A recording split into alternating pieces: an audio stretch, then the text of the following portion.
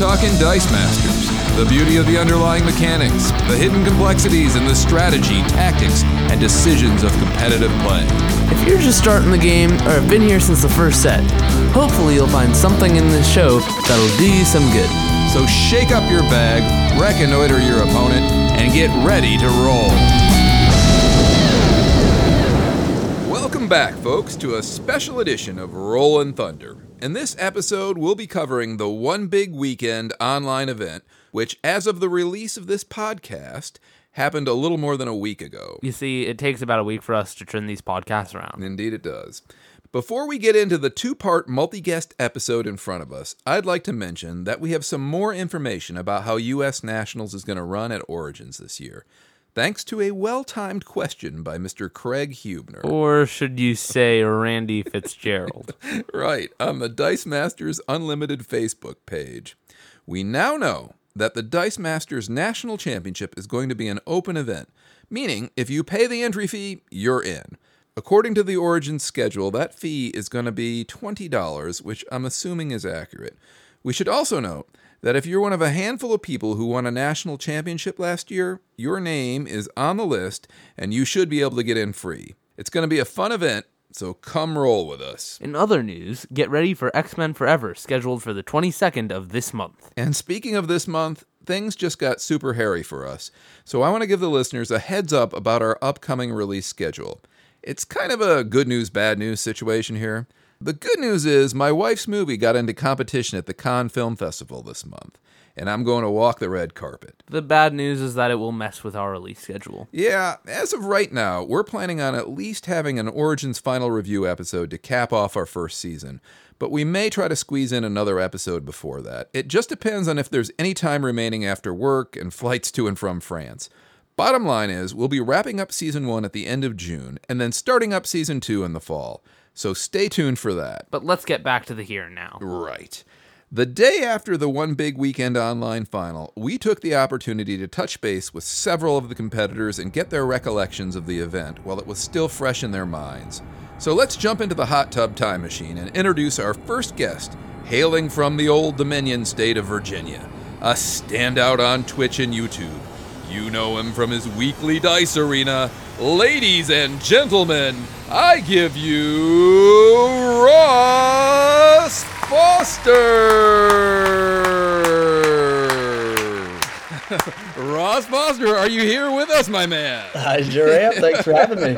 All right, well, tell us about your experience yesterday. Now, you were kind enough, I had put out the call, the bat signal, to call people to record games over the course of the event, and you were, I think, the first to put up your hand, and I want to salute you for that. And well, I appreciate the opportunity. I knew it was going to be a big event, and I knew the amount of potential content yesterday was staggering, especially in comparison to a normal week. You know, maybe there's 2, 3, 4 videos a week that come out for Dice Masters. Right. But yesterday, big opportunity to capture tons of games. And we haven't seen the highest level of play in a long time either. So I think people are bringing out some big guns and really trying hard, which is sort of an aspect of the game that we don't get to see on a regular basis. So it was really a pleasure to be able to stream the games. Well, awesome. Well, before we get into the games, can you tell us a little bit about, I'm sure a lot of people know, but for those of you who don't, you have been a huge proponent of the online scene, and you've set up a weekly Dice Arena. Can you tell us all a little bit about that? Because I think there's a lot of people out there who don't even know this thing exists. Yeah, sure. So the weekly Dice Arena was created to be a consistent place that people knew that dice were flying once a week at the same time every week. So I set up a Twitch channel. I was also streaming a couple other games before that, so I had some previous experience, but I had never run a scheduled event. So it was nice to be able to give people a time and a place that they knew Dice Masters was happening. And so I create a format. That's really cool. Yeah, it's awesome. I create a format every week with input from the community, you know, whatever people think would be fun to play, or if new stuff comes out, I kind of try to target that. We play Golden Age stuff, so it's not even limited to just the most recent product. I usually release the format on Saturday or Sunday, which, by the way, I haven't this week yet. Sorry. No worries. You've kind of been busy, right? It has been quite a Dice Mastery weekend. Quick question I have to ask you. Did you make it to Avengers Endgame? I definitely made it to the movie last I was worried for you when I was watching it. It was, yeah. We can get into that later. But the Weekly Dice Arena is every Tuesday. The format usually comes out the prior Saturday or Sunday. So I'll make a post, a video, and say, hey, this is what we're going to play this week. And then anyone and everyone who has a webcam and would like to play can come sign up for this weekly event. Tremendous. Yep, there's a Google form similar to the one that we used yesterday that just says, what's your name and what is your team link? That way I can just set up some aesthetics for the stream. Right. So then Tuesday night comes around and 9 o'clock p.m. Eastern time, we meet in the Twitch channel. It's baffling to me that people have yet to hear about Twitch. Right. But Twitch is a streaming platform. So it's literally just a website where you create a login and you can watch other people do things. Yep. So we meet on the Twitch page, 9 p.m. We get our pairings and we play 3 rounds of Swiss. Regardless of how many people show up, we play 3 rounds, and then we sort of declare either an official or artificial winner, we move on to the next week. Oh, that's awesome. You know, it's funny. I was literally driving home, and I was listening to the radio, and on came an NPR story about the popularity of Twitch, and especially with the younger crowd. You know, it's taking over. Apparently, advertisers are moving a lot of their ad dollars out of traditional media and over to Twitch just because the kids are watching it. And, it's true. You know, it is staggering. I mean, I'm a high school math teacher, so when kids are not learning at school, they are watching Twitch or watching YouTube videos of a Twitch stream, which is incredible to me. I heard you say that today, and I wondered, have you had a kid come in and say, hey, Mr. Foster, nice swearing, or give you any rub from watching? Has anybody watched your stream at all from one of your students? I have intentionally kept that barrier up because, there are things that happen on the stream that don't need to happen in the classroom. Yeah. And I hang out with kids all day long. I just don't need my novelty hours to be spent with them as well. Fair enough. Yeah. Fair enough. But I will say I've had plenty of students say, if you told me your Twitch name, you would have 200 people watching you from this school. And I'm like, that is not at all the goal. You get some people playing Dice Masters at your own expense there, I think. Maybe they'd pick up the game. Maybe they would just give me a hard time in the chat. I think probably, yes. I think probably. Well, that's awesome. So Tuesday night, 9 p.m. Eastern, and if people want to get involved with this, they need to contact you earlier in the week, right? Yeah, so you can find the Weekly Dice Arena on Facebook as a separate page. I also always post the format video in the Dice Masters Unlimited Facebook group, so you can find it there. If you're on the Discord, I'll post it there as well. And if you just want to go straight to the source, you could go to twitch.tv/FinalRossBattle. That is the Twitch page that we use. Now, a quick question about that. Now, you have this the boss battle, which, you got to explain the boss battle to me, because I've read about it, I've heard about it, but, this is, as an old man, it's going right over my head. So. Right. So it is sort of different than any sort of interactions that you can have on YouTube thus far. Right. I use a separate program that sets up these interactive games for the chat to participate in that have a variety of virtual currency outcomes. So we have a virtual currency called bad rolls on the stream. So as you watch, you accumulate bad rolls, and then you can pay your bad rolls to enter a dungeon with a boss type creature, right? A la Eric Lang or Donkey Kong's Big Toe, or other silly things like that. Right. But you can pay to enter the dungeon, and then it's randomly generated how we fare against the boss. You might come away with more bad rolls than you started. You might have just lost everything. But, it's a good time. Sounds fun. It sounds like really fun. And I've had several players talk about how much fun they've had on it, and you've had some of the best. So one of these days, I'm planning on getting over there and rolling with you guys as well. That sounds super. I'm more of a watcher of the stream than a player of the stream, because my bus leaves from school as soon as the stream starts. So yeah, for us, it's just this West Coast problem of getting home in time to do it. And I've definitely, when I was planning this, I said I want it to be consistent. I want it to be the same time every week, just so that people can count on it. They don't have to think about, you can mark your calendar if you really want. Yeah. But at the same time, that creates you're either going to make it every week or you're going to miss it every week, which is sort of a sad reality. But days like yesterday make it possible, on a one-off kind of day that you can slip in and roll some dice with us. Oh, absolutely. Fantastic. And like I said, one of these days I'm going to cut out work early and we're going to get this done. So there you go. It may not be a weekly thing. And conquer. I don't know about that, but we'll roll and have some smiles at the very least. All right, well, let's talk about what you saw yesterday. First of all, tell me about your team. What was on your team, and what did you bring to the tournament? So I ran a variant that was pretty popular yesterday. I ran a essentially unblockable Ant-Man. Awaken, when he spins up, he's unblockable. The twist that I put on the team was Avengers ID card. Ooh, yeah. I also played Atlantis for the global, just to try to keep the bag thin. Yep. Everything else was fairly standard to quote-unquote that build that we saw yesterday. We did see a lot of Parasite Ant-Man. That seemed to be a very common theme going on. Yeah. So the ID card, in theory, was if you rolled poorly on turn 1, you could buy that. Right. On burst or double burst, you get to prep a die when you use it, even if it's no effect. So that's coming through the bag. It does have benefits. But if you happen to have Ant-Man and Parasite and Avengers ID on the same turn, you can pay a mask to make Parasite an Avenger. Then you can use the ID card, which gives all your Parasites and Ant-Man +2/+2. Yeah. Which just sort of compounds the adding of Parasite stats, which makes him pretty thick. That's a cool combo. That's a really cool combo. I had never thought of it, but that's cool. I can see myself running that this Saturday how, at our weekly tournament. How often were you able to pull that off yesterday, would you say? So yesterday specifically, there was a lot of anti this team as well. Right. I'd say more often than not, it was just try to get 4 Ant-Man through unblockable as quick as possible. Right. There wasn't really any decorativeness or any sly tricks going on. Fair enough. Especially because backup win condition was team up with Dreadnought. So in terms of team up, you pay a mask and you add another affiliation to your field, which actually helped more probably than adding the action to Parasite at any time. Interesting. I ran a team up team. It went all right. Your team was awesome, I thought. It was, I'm just going to say I went 2-2 because, we're not going to get into that.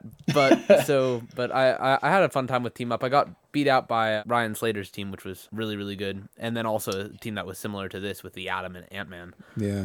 That was just a touch out at the finish. It was a really good game. Yeah. Whoever went faster. But I noticed that you are running, is that the 2-cost Atlantis? No, I'm running the 4-cost. Oh, okay, never mind. I was about to say you are running one of my favorite cards, the 2-cost Atlantis with the global. I still like that one, just not as much. But Yeah. I mean, I had no intention of buying Atlantis. Otherwise, I could have had some options there. It was strictly for the global, though. It's sneaky good. The 2-cost Atlantis with the global is really, really good. Because it helps with consistency a lot. If you don't roll something, you can just shove it back into your prep area and roll it next turn. And with a tune, you're getting lots of actions every turn. It's sneaky good. Right. I wonder if running something like that with like a thrown brick or ping or something that naturally comes back to prep, like you could really be tuning pretty hard. A big draft winner for me has been that Atlantis plus Betrayal plus any character with a tune. It's really cheesy. I know Ben was talking about he wished he would have run Betrayal yesterday. Yeah, that's a good card, man. It's just people don't recognize its power anymore because people are like, why would I do that when I could do Doomlance? Because they both do 1 damage for every character in your opponent's field zone, and Doomlance does a board wipe. Yeah, well, I saw Kim ran one against Minnie, so I wonder if she ever went after it. Be curious to ask her that. I played her and it wasn't a factor, but our game was. You were running leaner teams, though. I mean, because you were doing that Parasite Ant-Man thing, probably. Right? Exactly. I was doing one of each essentially coming through. Right. Just who could hit the fist faster, right? Exactly. Right on. Okay, so the other card on this team that I saw a little bit yesterday that was, he's just a sneaky good card, especially with the new Energy Field Global, is the Atom. You Lucan got stung by the Atom in this first game. And it's, the Atom and Energy Field and 10 masks, and it's a good game, right? So, right. Well, I came into yesterday fully anticipating, because actually on the Weekly Dice Arena a few weeks ago, we played this format, and a guy named Nick, shout out to Nick, he brought Clayface Global, the Atom, the 2-cost Deadly, Grey Hunter. What else did he have? It was silly, though, because at that point, I didn't have a super good grip on how good Clayface was yet. Yeah. And I definitely didn't have a very good grip on how good this Adam could be on his and my turn. Yeah. So I thought yesterday that I was going to run into way more of that, and I didn't. I mean, maybe it's because I started off. I mean, I hovered in the bottom third of the bracket. Let's be honest. So I was pretending to myself that maybe all of those teams are in the top third. But I think looking back at the team list, it wasn't a super huge win con. I think it was everybody's backup. To be honest. Well, His name was David G from Minnesota. Okay. And it was just a race.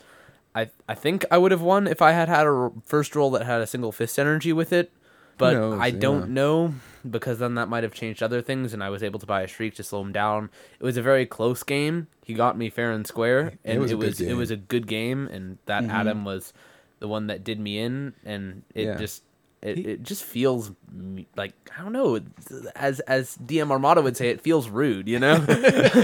No, it's good. He played it perfectly. He played a really, really solid game, and that's. I mean, I know there's been some grousing in the community that it's maybe a misprint, but perhaps. But at this point, it is what it is, and we got to roll with the way it says. And until they say another, it works as written, right? I actually don't mind it at all, because while Adam may have really beat me very well, Energy Field also helps one of my favorite cards, which is the Uncommon Sunfire. So it balances out. But that Zatanna is another card that I really like. How did she work out for you today? Did you find yourself buying her at all? So I probably bought Zatanna 2 of the 6 games, maybe 3. The thing about her that's good especially with Parasite Ant-Man together, is that like the bigger your Ant-Man is, the better, and the bigger your Parasite is, the better. So there's really no downside to spinning all your stuff to level 3 or to whatever level you can. I will say, in terms of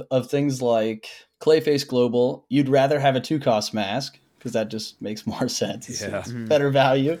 And if you had a mask for Zatanna and you had an Ant-Man in the field, you're going to be using that mask for Energy Field. Yeah. So I actually used her more, again, in terms of getting affiliations in the field, than I did for really her spin-up ability. Cool. Well, at least it's doing that thing that they always say in good team building, is it's serving at least 2 functions. So For sure. 3 functions. Yeah. 2 affiliations. It works with Ant-Man spinning him up and Parasite spinning him up. And also it serves as masks for Clayface. And it works with the Energy Right. Field Global, too. So, yeah, it's a real solid piece on that team, for sure. Because you just field Ant-Man and send him through that very same turn without having to pay anything. I guess you had to pay a little bit for fielding and for purchasing. But honestly, I feel if you get that die out early, the prices that you pay to get it out there are they're not negligible, but they feel negligible. Yeah, and I think my opponents felt the same way. If she was out early, she wasn't an automatic Shriek target, or she wasn't an automatic range target. She sort of sits in the background, and you don't really realize how powerful it is until lots of other things happen to you. So she does sort of hang out under the radar a little bit. So Yeah. Well, I think part of this format, correct me if I'm wrong, Ross, because you saw a lot more games. I haven't seen a lot. I've been basically doing the back end on this thing for the most part. But it seemed to me that roles in this format were probably even more important than usual. Did you experience that, or? I'd say, to sum up the tournament, generally it was Doomlance and Deadly versus Unblockable as many times as possible. And so if you miss your Deadly roll, then you can't Doomlance. It's like all for naught, because no one brought giant Deadly characters. So you're not going to get those knockouts unless everything is forced to block. I mean, I think one of the things that made potentially the Doomlance teams better yesterday was that they may have been a little more consistent, because the Unblockable teams had to roll the character on the correct face. For some of us who didn't bring a straight up spin-up global, it was, you had to spin something down to spin something up. So So you rolled level 1, you'd be in trouble, right? Exactly, which definitely happened yesterday. So you have to roll something that's not level 1. You have to roll a mask to do the ability if you don't have Zatanna out, which more than likely was the case. Right. And so the combination of those two things, really, if you miss one, you're 5 damage behind. Yeah. So let's pretend that Doomlance hits for 5 every time and Ant-Man hits for 5 every time. Yeah. Then you're a quarter of the way behind your opponent. I think that another part of it is just when you go to an event with a high level of play, you can assume that there won't be misplays. And especially in the first round of the tournaments, I found this to be true because, as you said, like some people drink and they're play degraded. But, whatever. Assuming that people don't misplay, which at this caliber, let's just say they don't, because for the most part, there's less misplaying going on, then the roles and the team building are where the differences come in. And I'd say those are actually weighed about equally if the person knows how to build a team, which you can assume they will at that caliber, Yeah. My hat's off. Just sort of eliminates that factor. It all comes down to the roles at that point. In essence, I mean, there are such things as making wrong decisions. Sure. Yes, there are. Sure. Okay, well, let's talk about some of your matches yesterday. Who did you match up with first? So I played Jonathan Lumen first from West Virginia. From West Virginia, yeah. Yep, which is not too far from me. I have yet to make it to the Four Horsemen shop, but I hope to get there sooner than later. So that was the matchup that we had the most heads up about. You'd posted round one. We didn't jump straight into the round. So I did peek at his team, kind of think about what was going on. He was playing the Giant Kree Captain team. Mm-hmm. And initially I was like, oh, I think I've got this one. Parasite will be there to be a blocker pretty much the whole game. And I'll just continue to send through Ant-Man. Right. And, essentially it'll be all for naught. What I didn't anticipate was that, so he was also playing with the Kree Soldier with Infiltrate. Right. So he buys a Kree Captain first or so, and I think he was also playing Clayface, if I'm not mistaken. But so I buy 2 Parasites. I'm like, oh, my blockers are there for life. Parasite sticks around. Right. But his captain got so large that eventually there was nothing on my team that was going to knock it out. Right. And you're just re-rolling those Parasites with those huge fielding costs, right? Exactly. I'm re-rolling Parasites. I did go the Dreadnought team-up route, but again, with the captain being so big, you're not going to knock it out, even with 7 hits of range. Wow. And, that sort of stalled me out. And eventually, I didn't re-roll those Parasites, and he comes through with 3 11-11 Kree Captains or whatever else. I remember we played that card early when the team pack came out, and we all were kind of excited to try it out. And, a lot of people were like all about that Thanos. And the funny thing was the Kree Captain was just crushing Thanos. You can't bring your double over crushing Thanos. Okay, Kree Captain just smacks him around. Right, exactly. Yeah, and he gets twice as large and he costs a third of the price. Right. Yeah. Well, you had Atlantis. Did that help stall it at all? Because you get to feel the sidekick? A little bit, but again, fielding sidekicks is great, but you're not going to re-roll them necessarily. So it was good for the first block. It was good for the second block. It was good for the third block. But Right. when you start counting on yourself to roll enough sidekicks, it's just not a very good game. Yeah. You got to get lucky then, for sure. So Jonathan took it the first round from you, He obviously. did. It was close. I think it ended up being 7-0 or something at the end, but it never really looked like that game was going my favor. Got it. Yeah, that's the thing is I think with this format I noticed like people who came off on the back foot were having a hard time recovering, and that's sort of the game in a nutshell. But especially when people are building things fast and mean like this. But that Four Horsemen shop, boy, they put out some good players, so no shame in For sure. All right, so Also about that Kree Captain, try that with Black Canary, Flower Shop Owner, and the Rare Danger Room. Yeah, it's super really mean. strong.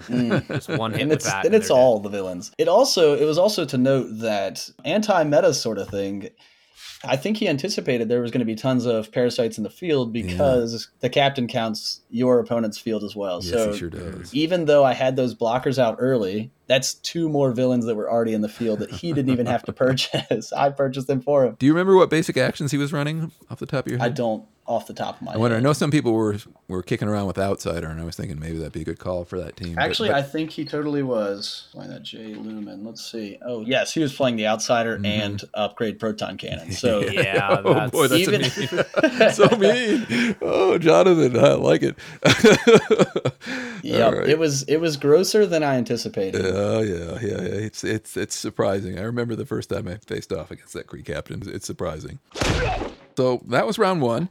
Who did you match up against in round 2? So the 0-1 me matched up with Patrick G in the second round. He was running an Ant-Man. He was running Plague Marine, which was interesting. It also was the only game that I got to use Supreme Intelligence Global. For people that don't know, that was pay 2 generic, once per turn, move a die with purchase cost 2 or less from your use to your prep, which you can use on a sidekick as well. So I was able to use that on Avengers ID. I was able to use that for Parasite. I'm not really sure. I'd have to have a little bit more science behind it to say whether that helped me or not. Well, you won, right? So maybe he was hoisted by his own petard there. I mean, only winning 2 games all day, and this was one of them. I'd say Supreme Intelligence was really what won me the game. Interesting.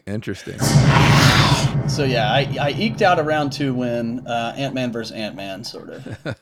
On to round 3. Who did you match up with there?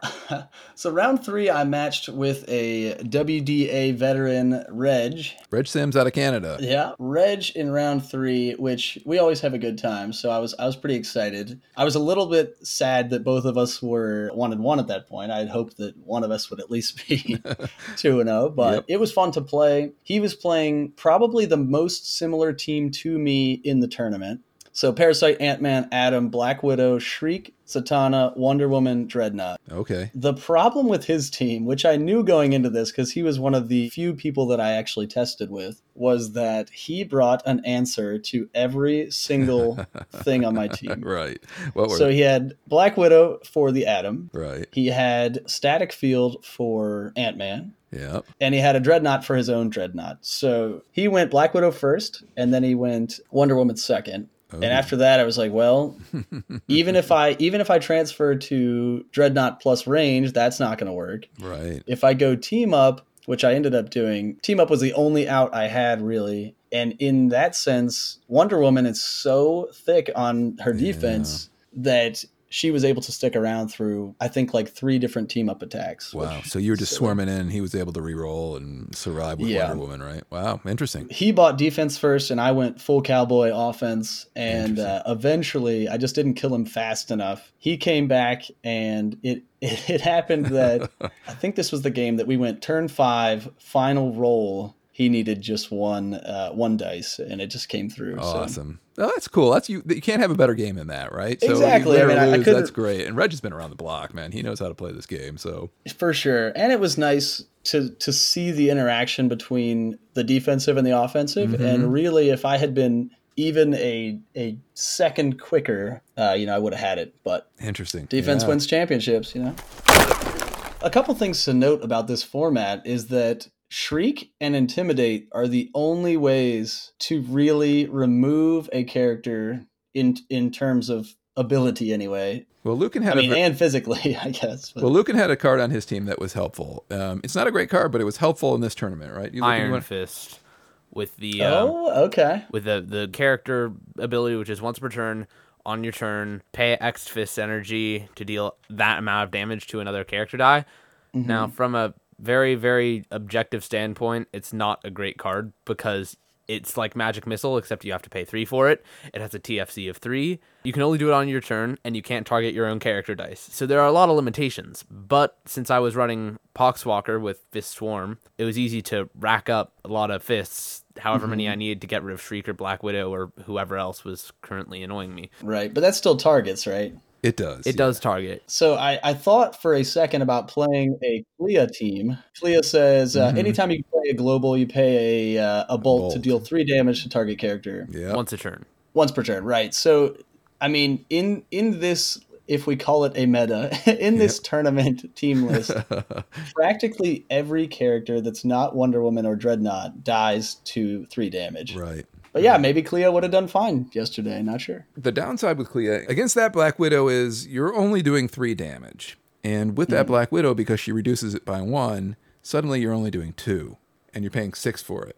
Whereas with the Iron Fist, it's X number of fists. So as long as you can roll 4 fists, you can kill that Black Widow. You make that sound really easy. well, if you're swarming with fists, maybe you can do it, right? Yeah, well, okay. Right. As I said, from an objective standpoint, it's not a great card. Right. But you can make it work. Like most cards that serve for more than just being a coaster, it does have a place. I mean, also, in theory, everything that was attacking yesterday had a parasite attached to it. Yes. So 2 damage, really not going to kill a whole lot of stuff. But you can maybe take out the parasite. Right. Or if Ant-Man, you could kill Ant-Man before the attack phase, I suppose. You have to do it on your turn. So that's the problem. Like, at least with Clea, you could do it on your opponent's turn. So right. Anyway, but so that was round 3. What about round 4?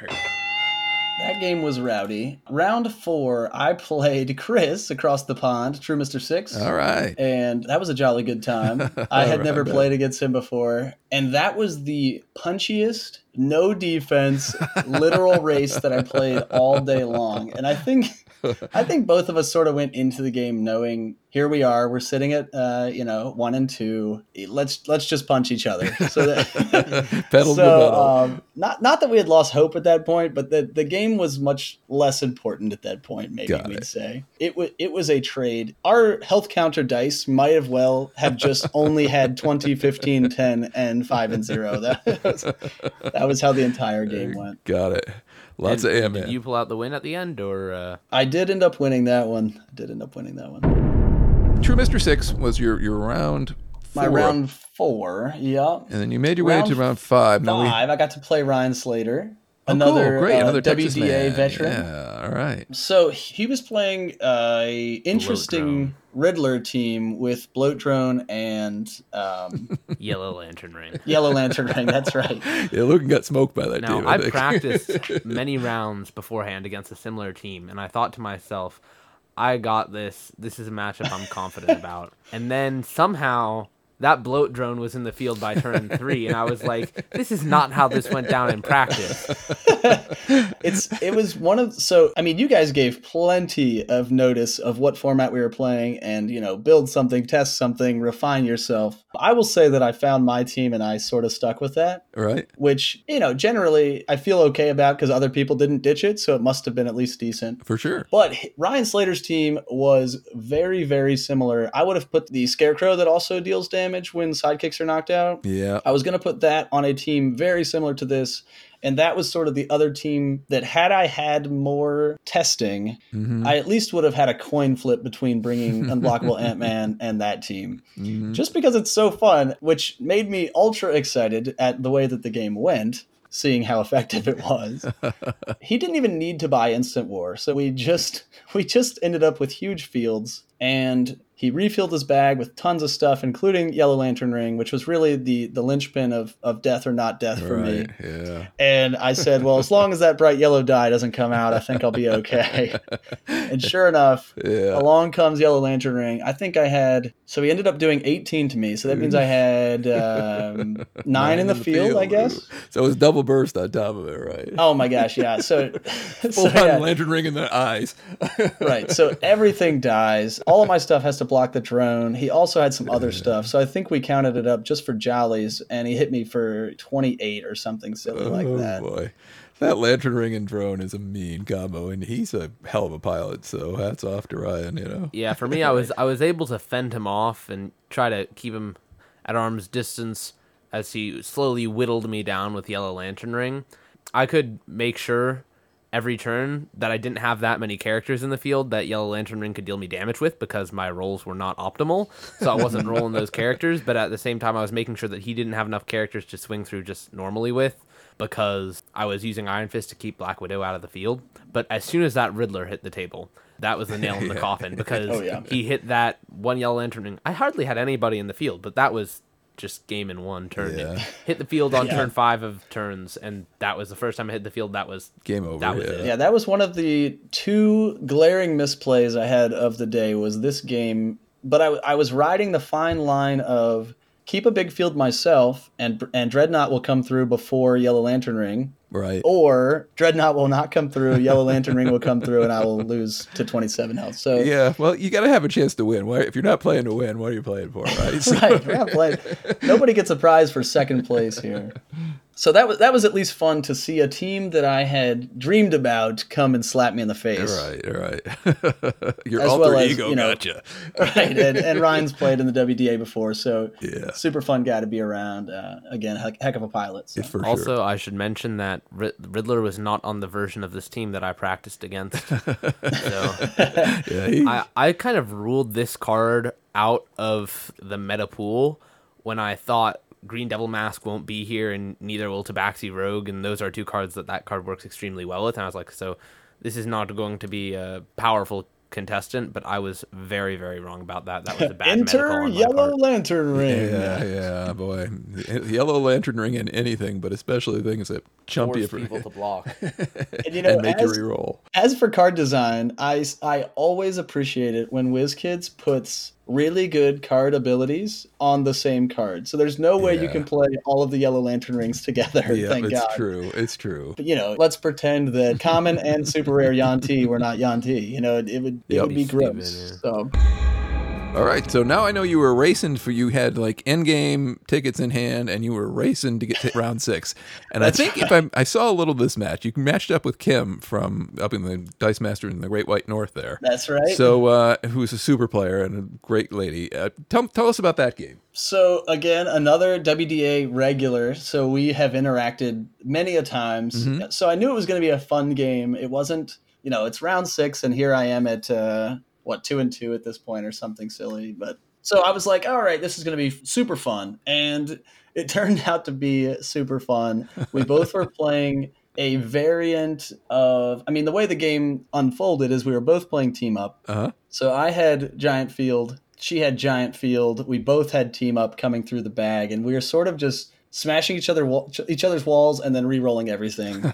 And that sort of just kept happening until one of my attacks knocked out a load of her stuff, and she didn't end up rolling it. Wow. But used all of those energies to buy Gorilla Grodd. Which... Right, yeah. So Gorilla Grodd has Strike, +2/+2, with Overcrush, if it's the only dice field at this turn, and Call Out, which is ridiculous. So cool. So, right, it's a great card.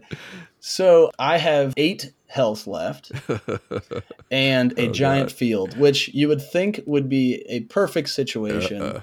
Except for when Gorilla Grodd rolls on level 3, goes to a 9 because of Strike, and then Call Out a sidekick, since I had 4 or 5 of those in the field. Call out a single sidekick and hit me for 8, which it was the purest irony of the day was that I really needed to leave to go to this movie, and she made it and happen. rolling on any face that wasn't level 3 wouldn't have done it, and it just so happened. And then on top of that, her headset was running out of batteries or something, literally the exact minute, the exact millisecond that she was going to call out the character that had me blocked. So if a tree falls in a forest, right? I said, yeah, what was that? You want a Dreadnought to block? Sure. Right. That's where you wish you would attack with those sidekicks last turn. Right? Exactly. So a minute or so of juggling, plugging in headphones and getting some communication through. I said, wait a minute, is that Grodd on level 3? And is this game over? And she said, sure enough, it totally is. Well, congratulations, Kim. That's awesome. Making lemonade out of lemons, right? Now, when I looked at Kim's team, I seriously doubted that Gorilla Grodd because I'm honestly not a huge Strike fan. But after hearing that story, I think I might have to give it a second try, because when you put it like that, it sounds really, really good, you know? Right, and in a meta like this one, where getting your sidekicks out of your bag and into your field is such a strong thing to do, you can always call out a sidekick. Yep. You know, so the damage is going to be insane on average, especially now that sidekicks hanging out in the field is definitely a thing they're going to be over there. Did you have a good time? Most importantly, this whole thing was all about having a good time. So did you have a good time, man?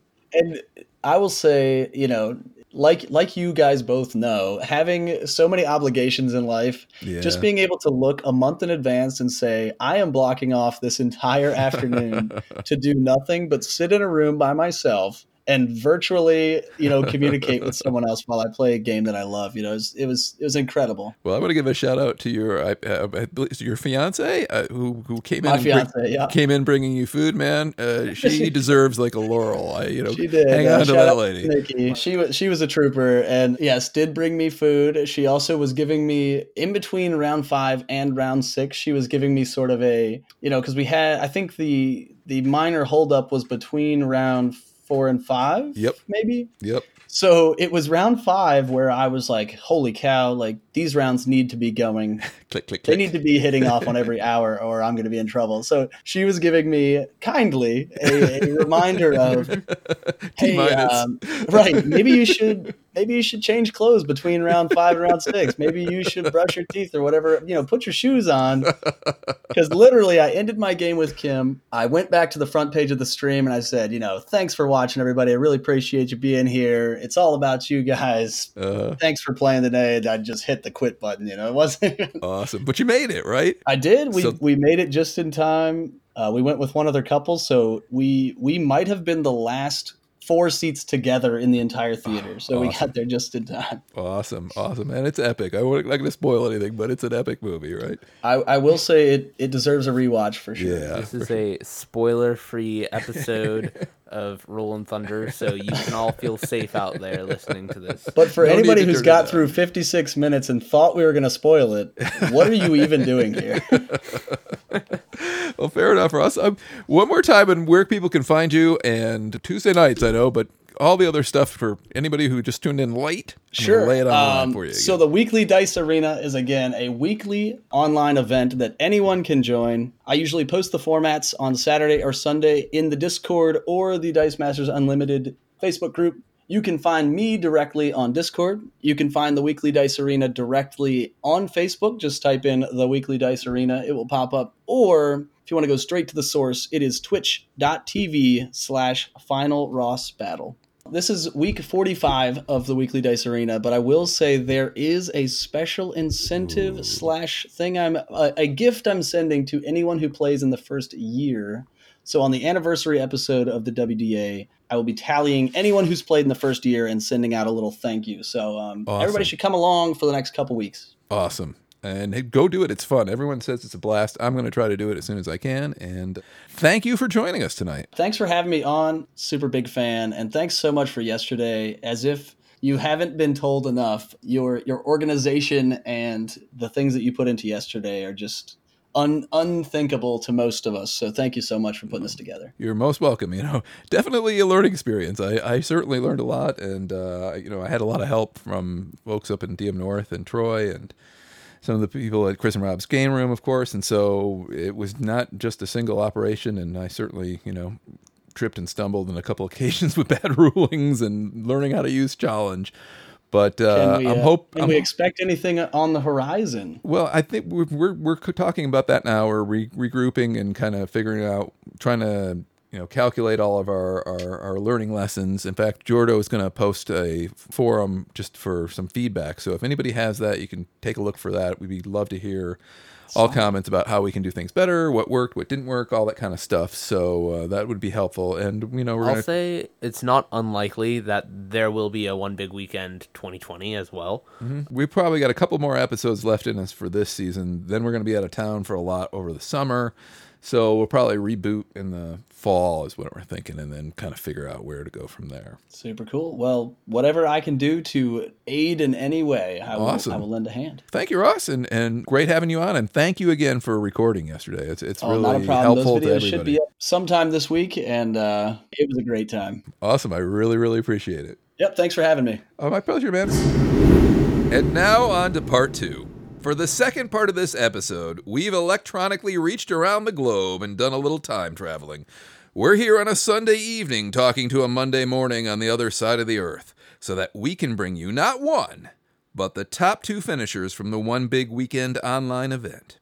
Our first guest is a top 8 finisher in the 2017 Central European WKO, a top 4 finisher in the 2018 Central European WKO, and a runner-up in the 2019 One Big Weekend Final.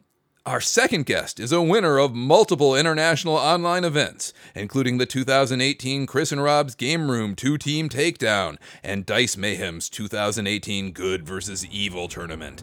The winner of the 2019 Chris and Rob's Game Room Invitational, the co-host of Dice Masters with James and Zach, and now the winner of the first One Big Weekend online final. Ladies and gentlemen, here are our 2 finalists, Peter Jezik and James Bloor.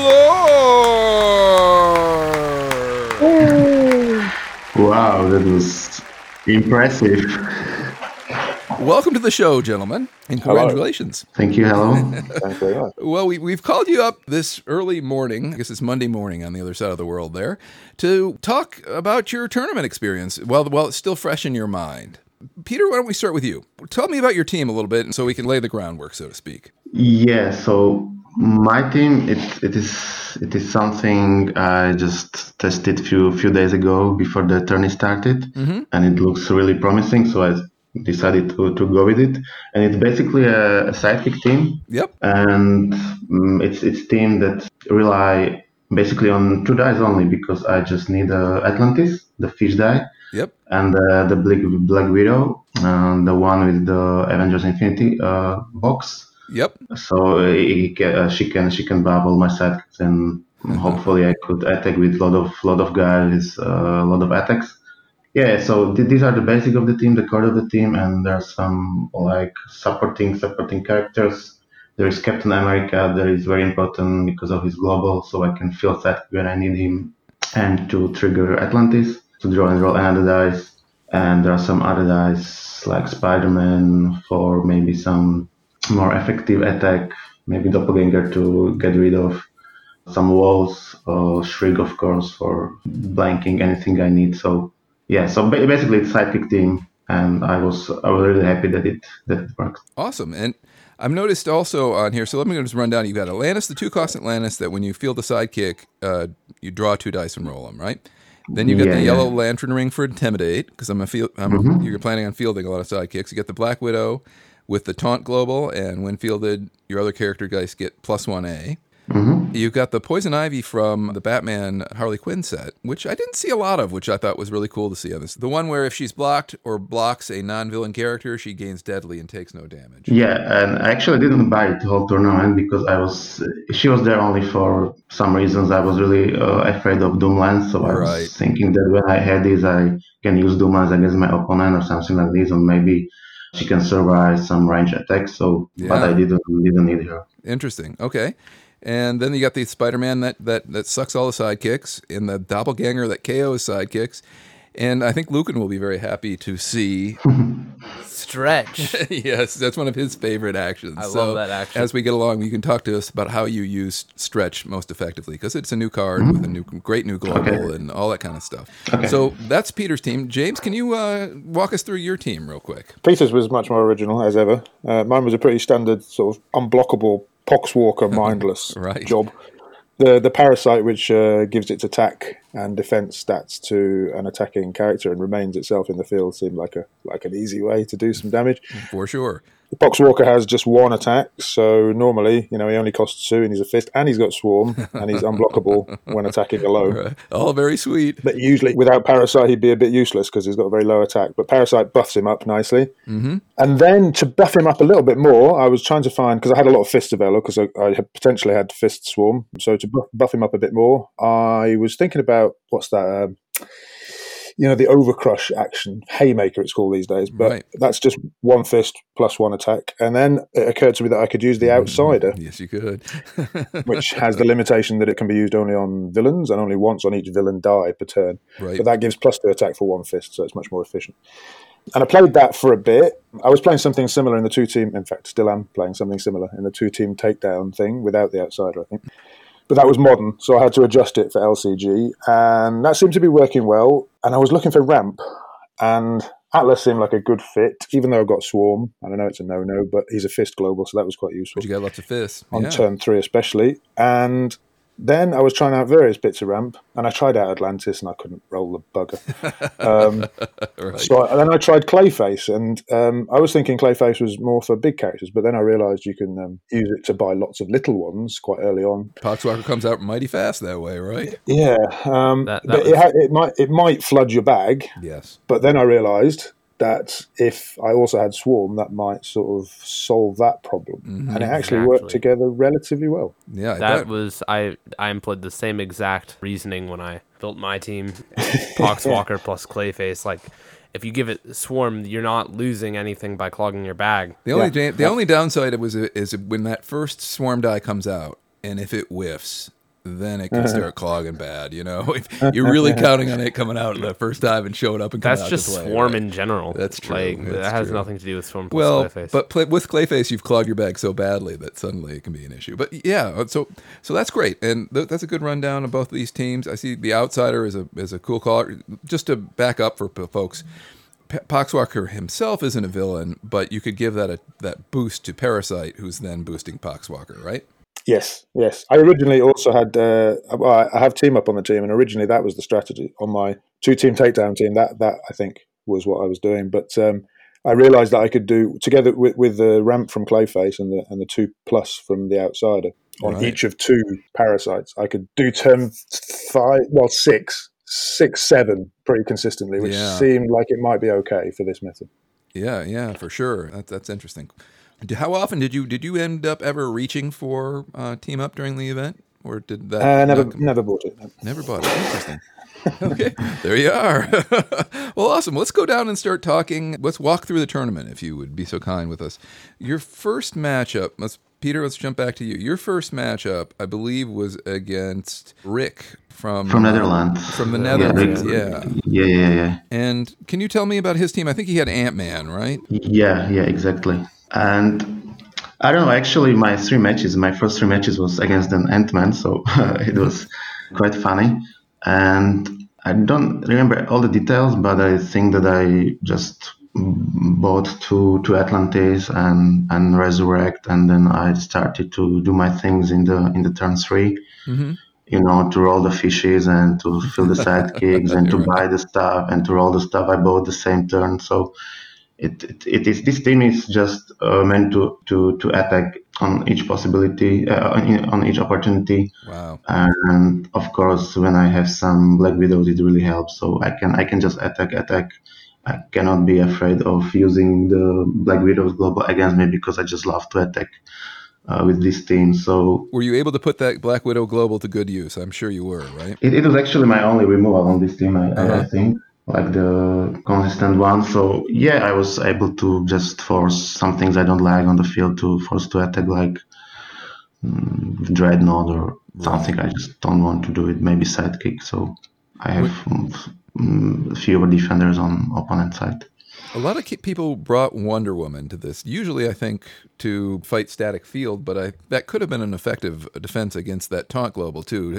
Was that a problem for you during the event? It was, but only on the last match I beat James actually, because he bought it on the second turn or so. Right, yeah. So I cannot do anything against it. I think in the first match Rick had it, but I think he misread the Black Widow I had. So I think he think that I had the OP Black Widow. Right. And he really lately realized that I have this one with the global. Oops. So yeah, he didn't bought his Wonder Woman. So it seems like you were using Atlantis extensively in the first match, at least. So are there any tips about how you use Atlantis? Do you need to buy multiple of them to make sure you get one every turn? How do you keep them churning? Yeah, this is my idea behind the Atlantis, that I need to buy 2 of them. Mm-hmm. Not because I want to roll necessarily 2 of them in the, third round. But because of the consistency. So I need at least 1 to roll so I can churn faster. I can just buy something and maybe fill it on the same turn. And even if the Atlantis don't roll on one of the dice, it's not a problem because there are shields and I can use the shields to use the Captain America global to fill the sidekick.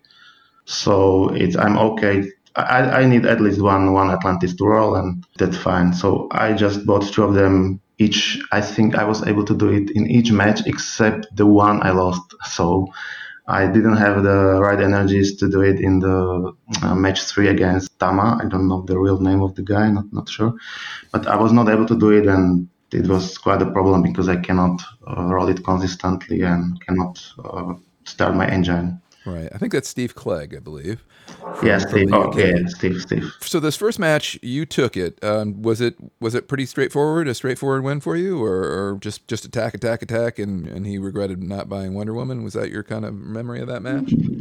Yeah, I think this was the main problem for him, that he didn't buy Wonder Woman. So I was able to attack and just get rid of his defense very, very effectively. And you can't shriek Atlantis, right? Yeah. Exactly. All right, cool. It's very important. So James, let's move on to you and your round one opponent. I played Bodie. Oh, yes. Sure. Okay, out of Wisconsin. So a very tough opponent, and he was running the Atom, the Awaken Atom, which is crazy strong with that energy field. Ant-Man, also crazy strong with that energy field.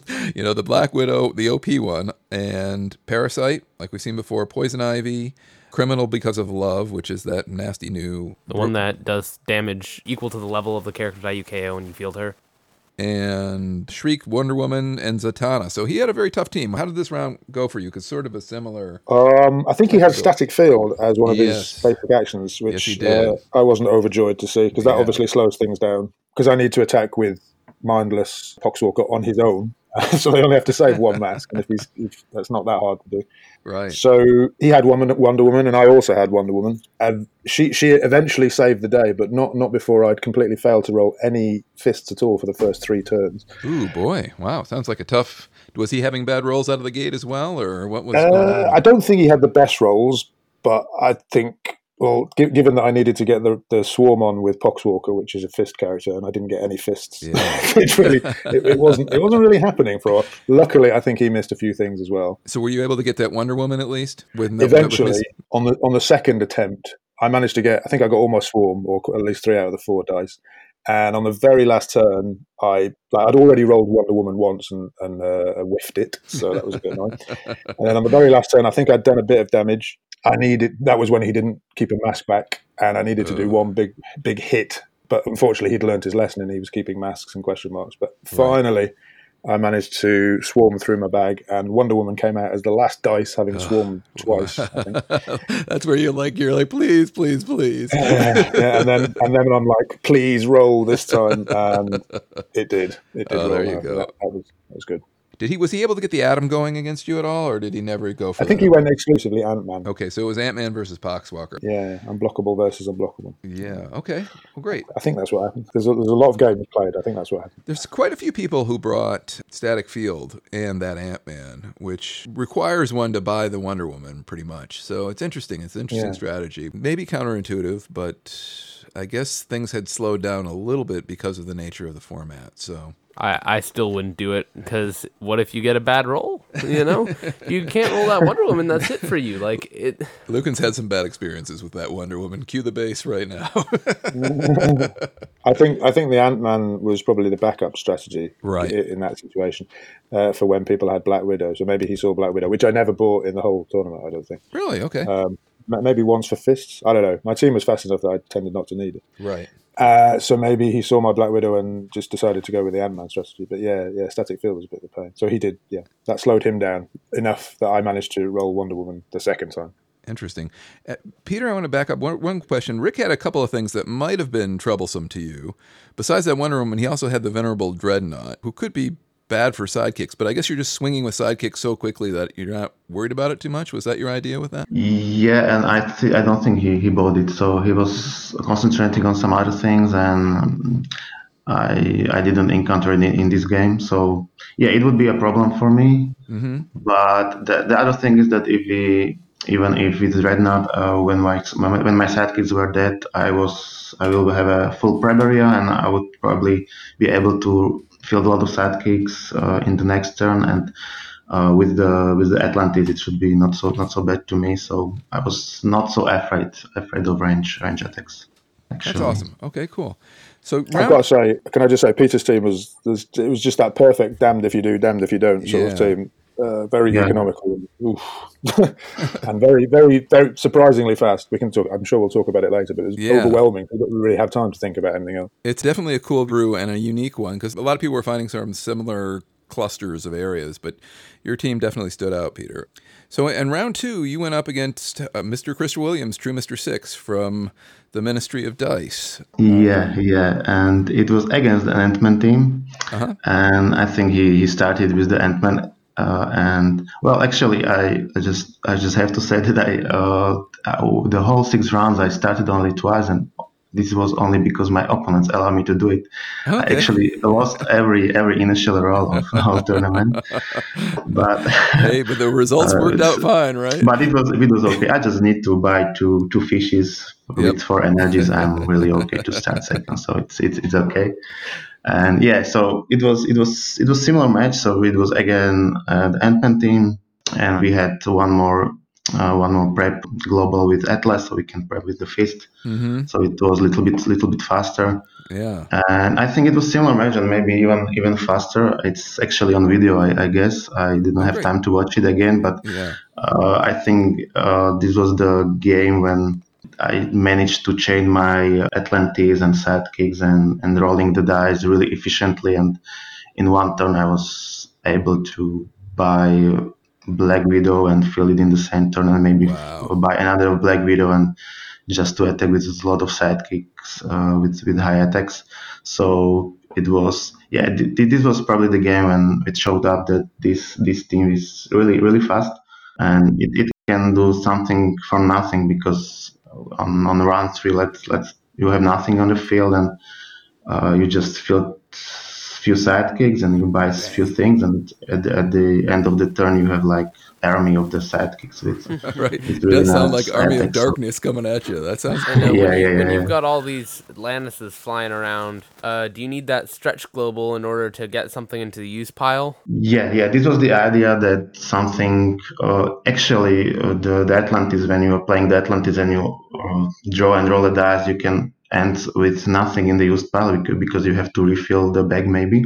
So the stretch global is a way to add something into the used and then fill the sidekick from the used to trigger the Atlantis again. So yeah, this was the idea behind this basic action, and it really helped me in 2 or 3 matches. So it was really efficient. And did you ever actually end up buying the action itself, or no idea. I don't know what's doing. So I do prefer the global, but the action itself is actually quite useful as well. It's not so bad, but I just didn't need it. Yeah, for people listening, it adds any number of dice. Like you pick and choose what dice from your use pile you want to put back into your bag. It's good. It's not that good, but it's pretty good, especially when you have stuff like cake. Yeah. And it actually can help maybe also with this team, because you can just buy something, add it to the bag, and maybe draw it and roll it in the same turn. So it can be useful here also. Interesting. Well, True Mr. 6 was running, a lot of the same stuff. Ant-Man, he had Energy Field, Power Almighty. Did you guys see a lot of Power?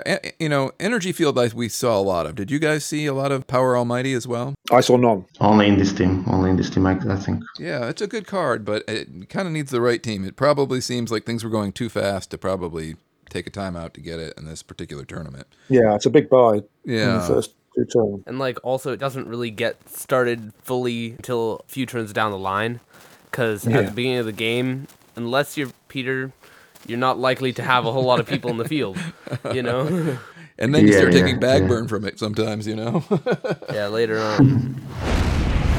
So round 2, you were up against our friend Mr. Ben Said Scott, right, James? And Ben is never an easy out, as we all know. So he was running Throne Brick and Splinter's Teachings, 2 great actions.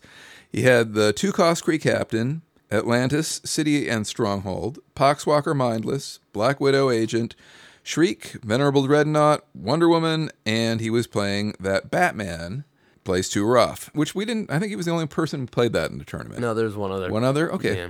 That's a good card. So how did it go for you? I think he. I don't know. He had a bit of a bad time against me, I think. Okay.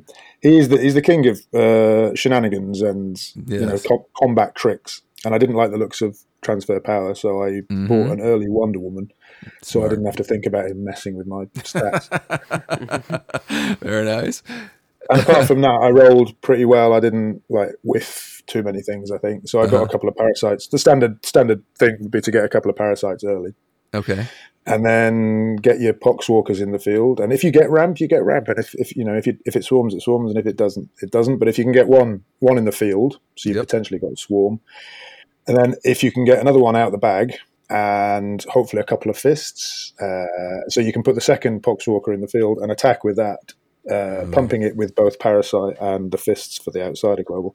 Send that one through, and usually that will do between 7 and 9. Ouch. If it's done 9, then the very next turn, you've still got the one in the field that you had originally, which is still helping you to swarm. So all you need is maybe a couple more fists, and you'll probably do 11, and that'll be game. And that's kind of what happened. Wow, that's great. So let's talk buy order really quick. What would be your buy order generally? And if you didn't see that transfer power and you didn't want to get Wonder Woman, well, that does even with Wonder Woman, what would be your standard buy order on this? Okay, so I opted to go first in everything except the last game against Yeshka, which I lost, and I think I won almost every roll-off, which is unheard of for me. Let's say I have 3 dice, except for the first game where I didn't roll anything. No, actually, no. I don't know why. I don't know why I got in the first game, but generally speaking, I would buy Parasites first rather than Poxwalkers, because the only practice I really did for this, apart from playing a couple of games with Zach, was to roll the first 7 turns about 50 times. Okay, great. And it seemed to me that it was generally better to have the Parasites in the field ready and waiting for the Poxwalkers than the other way around. Interesting. Okay, that's cool. That's sort of counterintuitive, the way people usually play Swarm, so that's interesting. Well, the Swarm was sort of icing on the cake, really. It wasn't always that necessary. Yep, makes sense. So I would buy, say I rolled a Bolt and a Mask and some other energy in the first turn, which I managed to do pretty consistently. I would buy Parasites and then use Clayface to Clayface that out on its 2 Bolt side. Yep. Then I would buy another Parasite, basically. So I would end up having 4 dice, 4 sidekicks and 2 Parasites in use. Then second turn, I'd try and do much the same thing with Poxwalkers. So I'd try and get a couple of Poxwalkers, also using Clayface, and try to have a fist left over to resurrect or Atlas Global, which left a suboptimal number of dice in the bag. There's like, how many would there be? Six dice in the bag. Yep. But that seemed to work out all right. And then just go from there, because if the meta had been a turn or 2 faster, that wouldn't have been very good. But it was okay. Yeah. And then hopefully you'd pull something on turn 3. Sometimes I pulled everything. Sometimes I pulled nothing. Right. And just get the Parasites in the field as quickly as possible. And then as soon as there's a Poxwalker out, like I say, you can start swarming, then get another Poxwalker. And as soon as the second Poxwalker hits, sometimes maybe I would even do it with the first one, depending, start attacking unblockably. And usually that was turn 5 and 6 if I didn't have to buy anything else like Wonder Woman. And if you saw a static field across the board, when would you pick up Wonder Woman, do you think? After all that? I didn't quite get to the bottom of that. So I had one static field, and I picked that up after I'd done that stuff that I've just described, right. And it came round. Because he wasn't keeping masks back as often as he probably should have done. Because at least that cramps, it makes people save masks at the very least, so, right? Yeah. I got one hit through where I didn't need Wonder Woman, and then I had to wait on her to come out, and she missed once and then came back. And that was game 1. And then against Ben, he had transfer power, and I bought her pretty early. I don't know if it was turn 1 or 2. So that made me feel a bit more secure. He had that Batman was nasty, and that kept me from fielding sidekicks as well. And then against Shezko, he had the Force Attack Global, and I chose to go second so I could buy it first turn. And that might have worked out all right. I think, like, we talked about it.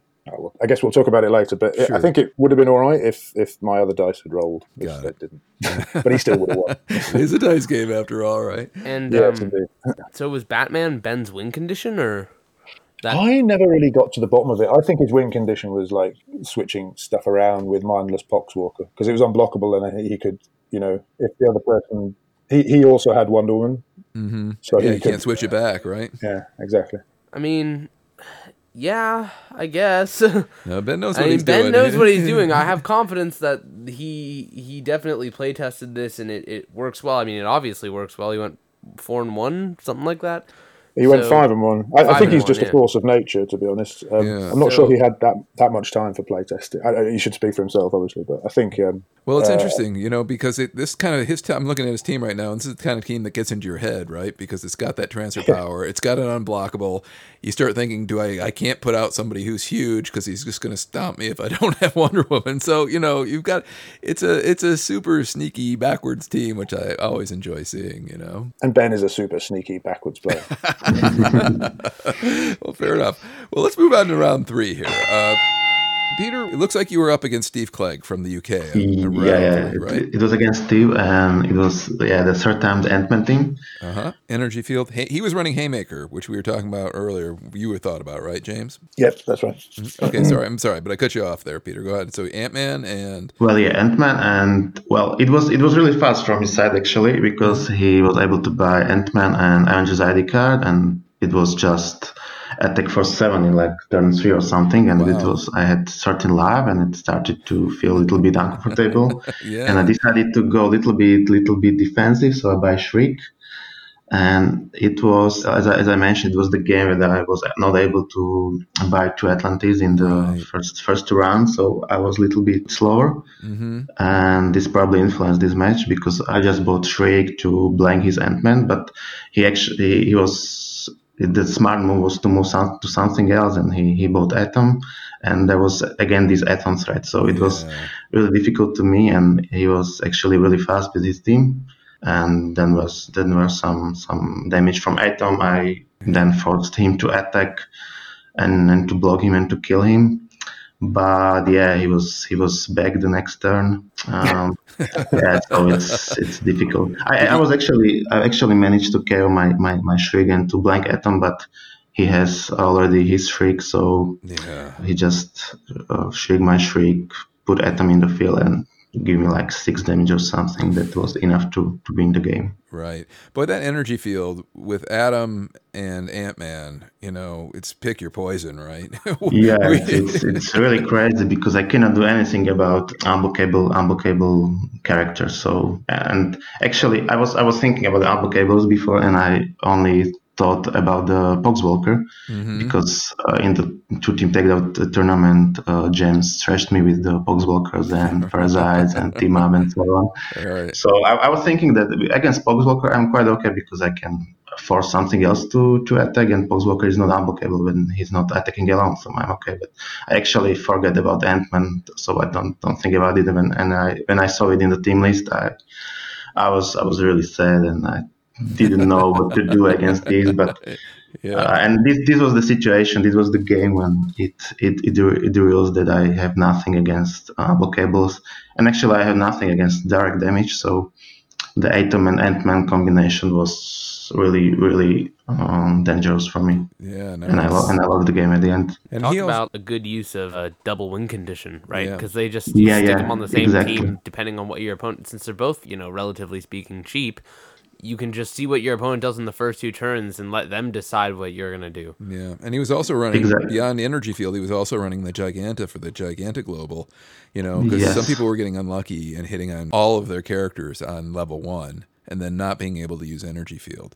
But Giganta gives you that option, to get them up. Yeah, and also the Avengers ID card, you can use it as a buff for Ant-Man, but you can use as a mask for either Ant-Man or Atom. So it is, when you have turned off your Ant-Man, you can use the mask to just deal more damage with the Atom. So it was a very flexible team, and I just didn't have a chance. Did he have to go for Wonder Woman at all in your game? I don't think so. I'm not sure, but I don't think it was in the field, because I was forcing his characters to attack, so it was not the part of the field. Interesting. It was actually the game I bought Doppelganger from my team, because he had some kind of wall of the sidekick on the field. But when I bought it, he just attacked with the sidekicks and get rid of them. And good play. I was happy at least that there was no wall anymore. But yeah. He was too fast to me. Yeah, he had you on the back foot. So that was your loss of the tournament. Yeah. Round 3, you lost to Steve. Okay, well, James, you moved on to play Jonathan Luman from West Virginia in round 3. Jonathan is a very strong player, and he was running the Outsider, Upgrade Proton Cannon, Kree Captain, the Lost Purpose, the guy who gets gigantic with other villains, Kree Soldier, protecting the seat of Hela, Shriek, Poison Ivy, the Flower Child version of Poison Ivy, Black Widow Agent, the new OP, Venerable Dreadnought, Doppelganger, 6 Arms, and Clayface. So how did you square up against Mr. Luman's team? I think I was quite excited to see another outsider on the other side of the table. Yes. I quickly verified in the rules forum that I could, because there are 2 outsider globals, that meant that I could target each villain die twice. Yep. So for 2 fists, I could pump Parasite by each Parasite die by 4. Yeah. And if I had my standard sort of 2 Parasites there, that would be 4 fists, which could easily come through swarming Poxwalker fist dice. Boy, that would be +8. that could get ugly fast. Yeah, that's kind of what happened. I think a lot of games are won and lost on figuring out whether you're the beatdown or not. Yep. Honestly, I forget what beatdown means. You have to figure out whether you're the fast one or the control one. Right. And you instantly recognized with that 2 outsiders that you were the beatdown on this one, right? Yes. He had a lovely team with the swarming Kree captain, the one which also has Intimidate. He had a rotten roll on his first turn. He rolled like loads of... He rolled psychics, maybe turns 1 and 2, so he didn't have a good time, and I had that advantage. And not only that, but there was a double Clayface there. Yeah. So you were smoking. I did on maybe, I don't know if it was turn 4. I think it was earlier than usual because of the double globals. I think turn 4 I did the first hit, and this makes me sad, but there were 3 occasions in the tournament where I totally neglected to pay a fielding cost. I've written about this on Facebook, and I feel awful when that happens. I was very tired. That's my only excuse. Basically, I pumped my first attack with a fist that should have been used for fielding, and I did. I said that I did 9, but in fact it should have been 7. Got it. Luckily, I think it was a turn later. It might have been turn 5. I didn't count, but I think it felt quicker than usual. Luckily, a turn later, I had a Poxwalker and 2 Parasites in the field, and I had 2 Poxwalkers in reserve in the use pile, and I just needed to either roll some fists or roll some masks for Clayface. And I rolled masks and I Clayface twice because we both had the card, and I pulled both Poxwalkers out of my use pile for a lot of fists onto their double fist face. So I had loads of fists, and I think I did 15 damage. So luckily. Yeah. My error shouldn't have made any difference, but I feel bad about that. Sorry, Jonathan, and to the 2 other people I did it. I'll explain. Well, part of that is also just the fact that that's the one downside with the online thing is sometimes it's really hard to see die faces, and it's the kind of thing people make that mistake when you're playing in person, and usually your opponent will catch it. But like, isn't that or blah blah? People are kind of checking on each other, and it's harder to do that. So these things happen. But, I saw Jonathan's team in action a couple times over the course of the tournament, and, if he could get set up, I think your team was a particularly bad matchup for him, but, if he could get set up, those Kree captains come out, boy, are they big, and he starts throwing, especially because other people were putting out other villains like Parasite, and if they missed a roll with their Poxwalker or their Ant-Man, suddenly those Parasites were hurting them with the Kree captains coming down their throats. So it's a good meta call on Jonathan Lumen's part, right? Saying that if you're all going to bring these Parasites, I'm going to bring this Kree captain and you're going to suffer. But at the same time, I'd also say maybe it's not that great a meta call because he brought the outsider and you used it better than he did. Well, yeah, your team was because you had the beatdown, and maybe that's just the downside to having creative spirit. But how was he getting the Kree captains through? Because he got one through to me earlier. He had upgrade proton cannon for the Overcrush. For the Overcrush, and they were getting huge. And the other thing is, like, sometimes if he didn't even have it, he'd swing with them and just clear people's field. So he was just breaking fields and then using proton cannon to smash through. So I think he had a fairly strong tournament too, but it sounds like you just smoked him on this one.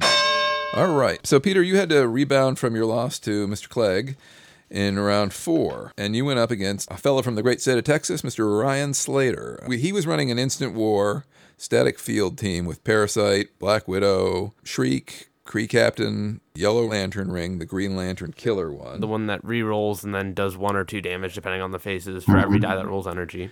Good old Venerable Dreadnought, and then Fetid Bloat Drone. Now, I expected to see a lot of Fetid Bloat Drone, but this is one of the few teams I saw. I think it was actually the only team that had Bloat Drone. And then he also had the Riddler, Creature of Pure Pride. So if he could get to Fetid Bloat Drone and the Riddler, and maybe get an Instant War going, he could do a lot of damage. Now, can you tell us about how it worked? And the Riddler against my Atlantis, it's wow. Yeah. I don't want to see this. Yes, I know. Was he able to get to it in your game? Well, he bought it, but he was able to. I think he bought it quite late in the game, so he was not able to field him. But man, if he had him, I would be in so much trouble because the whole strategy would just. Right. I don't know. It's a cool I don't want team. to think about it. Yeah. I can certainly tell you. Yeah, no. When that Riddler hits the field, it hits the fan big time. Yeah. At least that was my experience with it. Yeah, Lucan was playing on the back foot the whole game. I was playing on the back foot. I'm actually almost proud of the fact that I managed to last till turn 5. It wasn't a great matchup for me, and my rolls weren't great. But actually, this team actually works for if you don't have that much good rolls, because then they can't Yellow Lantern Ring off that many characters. But as soon as Riddler hit the field on turn 5, that just brought me straight down to 0. Yeah, he really ran that well. So how long did this game take then? So I'm assuming this one went to turns or close to it. I don't think it was too long, but it was definitely longer than some of my matches. I think he bought Black Widow at the beginning, then Dreadnought, then Floated Bloodrun, and some late in the game, the Riddler. But I think this was again the game when I was just attacking with my sidekicks, and well, I shouldn't be afraid of the Wonder Woman here, so I can just force his creatures to attack and just clear the field. And I was definitely able to do it against Dreadnought, I think. Was he able to get to that bloat drone? I would think that bloat drone would be a good answer to the Black Widow Global, because you'd have to block him. As long as he attacks with that, everybody's got to block. Well, but he'd have to have only that in the field, I guess. So, interesting. Yeah, the problem was that I think he has three creatures in the field, and when I forced him to attack with Venerable Dreadnought, he also attacked with the Floated Goldroom. Exactly. And then all the range triggers, so all three my sidekicks went into the prep. And actually, it was fine to me because I needed to block him, and it just go to the use. So it was quite okay for me to have the clear field. Yeah. Of course, the static field was also the problem. Not so much because a lot of sidekicks, but there is always the thing I have to think about. When you are attacking and you think you have little, you have still think that if some of your opponent have the mask in the field or not. So it was also a little bit problematic. But again, it was the game. I just attacking, and this was also the situation when I was able.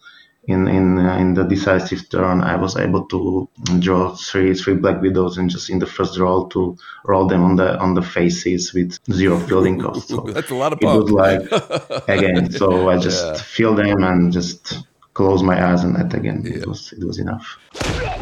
So James, on to round 4, and you were matched up against Mr. Steve Clegg out of the UK. We've talked about his team with Peter. How did you handle his Ant-Man, Wonder Woman, Giganta, the Atom shenanigans? I just let him roll really badly. Well played. It worked quite well. Were you able to get set up well and fast and do your thing again? Or? His team surprised me with his speed, and I was sort of thinking that I would see either Ant-Man or Atom, and then he came at me with both of them. Yeah, boy, ouch. I think he missed Ant-Man at least twice, on 2 separate turns. And if he hadn't, then I probably would have been kippered, I should imagine. I think I got a hit in. I don't really remember. It was quite late by this time. I think I got my first. Usually, my team takes 2 hits. Right. The first slightly smaller than the second. Wow. And I think I got the first one in, and then he did a massive whack of damage, but I had 20 lives, so I could sort of suck it up. Right. He did a combination of Ant-Man, which finally rolled for him. And in the meantime, he'd bought Atom, and I think he managed to do 4. I mean, it's 4 damage with 2 masks, right? Right. And he's got that Avengers ID card, which is a really good combo with that. Don't think that synced up for him. Yeah, he had really bad rolls against me. Right. Otherwise, I might have been, I wouldn't be here, and he would. I think he had a good team. He played it well. And then after he'd done a big whack of damage, I think I did my second hit. So, yeah, basically my stuff rolled and his didn't in this game. Yeah, well, it's bad luck, Steve. Sorry. It really does go like that sometimes. I think in this format more so than others. There's this kind of gambling speed beatdown thing, and if you get it, you get it, and if you don't, say la vie. Yep, one and done is a bit like that, isn't it? Moving on. So, Peter, we're going on to round 5. And you matched up against David G. out of Minnesota, who I believe Lucan played at one point in time. I did. First match. And he was running Energy Field, Doomlance, Grey Hunter, the one with Deadly, Son of Russ, Black Widow Agent, Phantom Stranger, Mysticism, which I didn't see that much of in this tournament, but a strong card. The Atom, what we've been talking about, Shriek, Sonic Beam, Parasite, Human Atomic Furnace, Clayface, and Supreme Intelligence just for the global, I believe. So tell us about how this game went. He was able to get that Atom energy field going really well against me. Yeah. Yeah. So this was again the team I was a little bit scared of because of this Phantom Stranger. And this is also the card I just don't want to see on my opponent's field because it just messed with my attacking ambitions. Yes. And actually, and also the second thing I was afraid was the Clayface global, and not because of my opponent's usage of this, but because I was afraid that I will just mess the usage of this global. Because it is something. Well, when I was doing my second turn, I was just draw something, and I was just checking my reserve pool and thinking, what should I do with this Clayface? I should probably do something because it's a good global. Right. But I was like staring 5 minutes into my plan and then thinking, just don't mess something, thinking to myself. And yeah, it was the game when he used the Shriek very effectively against my Black Widow. So it was a great move from him because I cannot use the global. Smart. And also the ability of the Black Widow is great on my side, so I just cannot use it. So my answer was, of course, to use my Shriek to shield his Shriek. Right. So I can free my Black Widow. And I also use, I think we both use actually the Supreme Intelligence global. It's really great, and I didn't play it before, but it really is going well with my team because I have a lot of dice I need. There are 2 codes. Yep. And actually, it's great to play fish on my one turn, and then in the opponent's turn, just move it to the prep and play it next turn. So really great. I think I can use it very effectively. So was he able to get out Phantom Stranger, or were you just able to outrun? No. I think he was afraid that I just forced him to attack, he just didn't want to buy it. Right. And I think he went out with Grey Hunters. He bought a lot of Grey Hunters with the Clayface global shenanigans. Right. And he went for the Atom clearly. So, but he didn't have much time because I was also quite fast and was able to fill a lot of sidekicks and Black Widows and chew my fishes. So yeah, I mean, a lot of people have been kind of poo-pooing that Avengers box set, but that Black Widow card from there with the Taunt Global and the Avengers ID card, those 2 cards alone are they make a set. They were worth the set. But Lucan, you had a question? What was you going to ask? Just about Supreme Intelligence. I guess you kind of already covered it, but with Clayface, I found that those 2 work really well together because you can get that Supreme Intelligence for 1, although I feel like everything is just made cheaper and easier by Clayface, so that's not really a huge revelation. It's just, Clayface makes that better too. It's just more powerful. I don't mind. I like that Clayface card. is like crack. Yes, it is. Yes, it is. Especially if you're like on a shopping spree. Let me more stuff. Fill my bag. All right, James, on to round 5. You went on to play a good friend of ours from the Southern California scene, Mr. Patrick Kellenberger. He was having a very good tournament up to this point, and he was running something similar to you. He had Doomlands and Resurrection for his basic actions, and then Parasite, the same old one, Clayface, Black Widow, Agent, Grey Hunter, Son of Rust, the deadly one, Poxwalker, Mindless, Venerable Dreadnought, Shriek, and Wonder Woman. So it's a similar team to what we've seen. How did this matchup go? It was a complete mirror match because the differences in the teams. He had Resurrection where I had Atlas. Right. Yeah. Shields and fists were at work here. Huh? He had the Doomlance combo, which I consider bringing the Grey Hunter on this team because it's got 2 affiliations and it costs 2. But I thought I'd rather keep it simple, and his fielding costs are awful. Right. So he had that combo, which I didn't. But apart from that, the teams were, in terms of what we actually bought, it was identical. And turn for turn, it was pretty much identical. I was lucky to go first again. And I just did I did the 2 Parasite thing, and then I did the Poxwalker thing. And then I think maybe, was it turn 4, 5? Who knows? Turn 5, probably I did a big sort of chip of damage. Maybe it was 7 or 6 or 7. Mm-hmm. And then he did 1 to me, which was slightly less. Right. I think he maybe, he went second, so he had an extra die on his first turn, and he bought an extra Parasite die, so he ended up having 3. And I think that might have worked against him. Right, slowed him down. The fielding cost in that Parasite can hurt you sometimes, right? Tell me about it. Well, yeah. Not if you completely forget to pay them. But luckily, Well, there is that, yes. Luckily, Patrick reminded me to actually. I just kept. Oh, I'm sorry. I was super tired, and I think I just sort of put things. I was like organizing my dice, and I put them in. I shouldn't have put them anywhere near the field zone. Put them in the field zone, just like to organize them into characters and energy, and then just totally forgot that I just left them there. But this time he reminded me, so that was good. Every time it happened, it one way or another, either it got caught or it didn't make a difference. Thankfully, I'm so happy to say. Yeah. Anyway, so he did a slightly smaller hit to me, and then maybe it was turn 6. I guess it was probably turn 6. I did a massive killing blow to him. Put him out of his misery. Well, I think it's neat just to think that here, we're having this international tournament and literally, playing on the opposite side of the world, rolling dice against each other is, I don't know why that sort of tickles my fancy somehow, but and also on other sides of the world, and you can come up with exactly the same team. Yeah, exactly. That is another. I was actually really pleased with this team because normally I'm not the most original player. Unlike Peter, who is extremely original, I'm a bit of a spike, really, at the end of the day. But this team, I actually felt like I'd kind of developed a bit myself because I played something similar in the 2-team takedown and then tweaked it for the LCG format. And I was actually telling my friend on Wednesday, who doesn't play Dice Masters, I was boring him with my excitement because I actually explained to him the whole Poxwalker Swarm Outsider Parasite combo and the team up, which ends up being a bit of a red herring because, like I said, I never bought it. So people think, he needs team up yet, but in fact I don't. And I got super excited about it talking to a non-Dice Masters player who almost fell asleep after a couple of years. And I was saying, this is a really fun, because it is a fun team to play with with lots of rolling loads of fists and stuff. And I felt like I'd sort of had a bit of input myself. And of course, it's parallel evolution. It's a small meta, so of course people are going to come up with the same things. But it was funny that in that game it was basically a complete mirror match.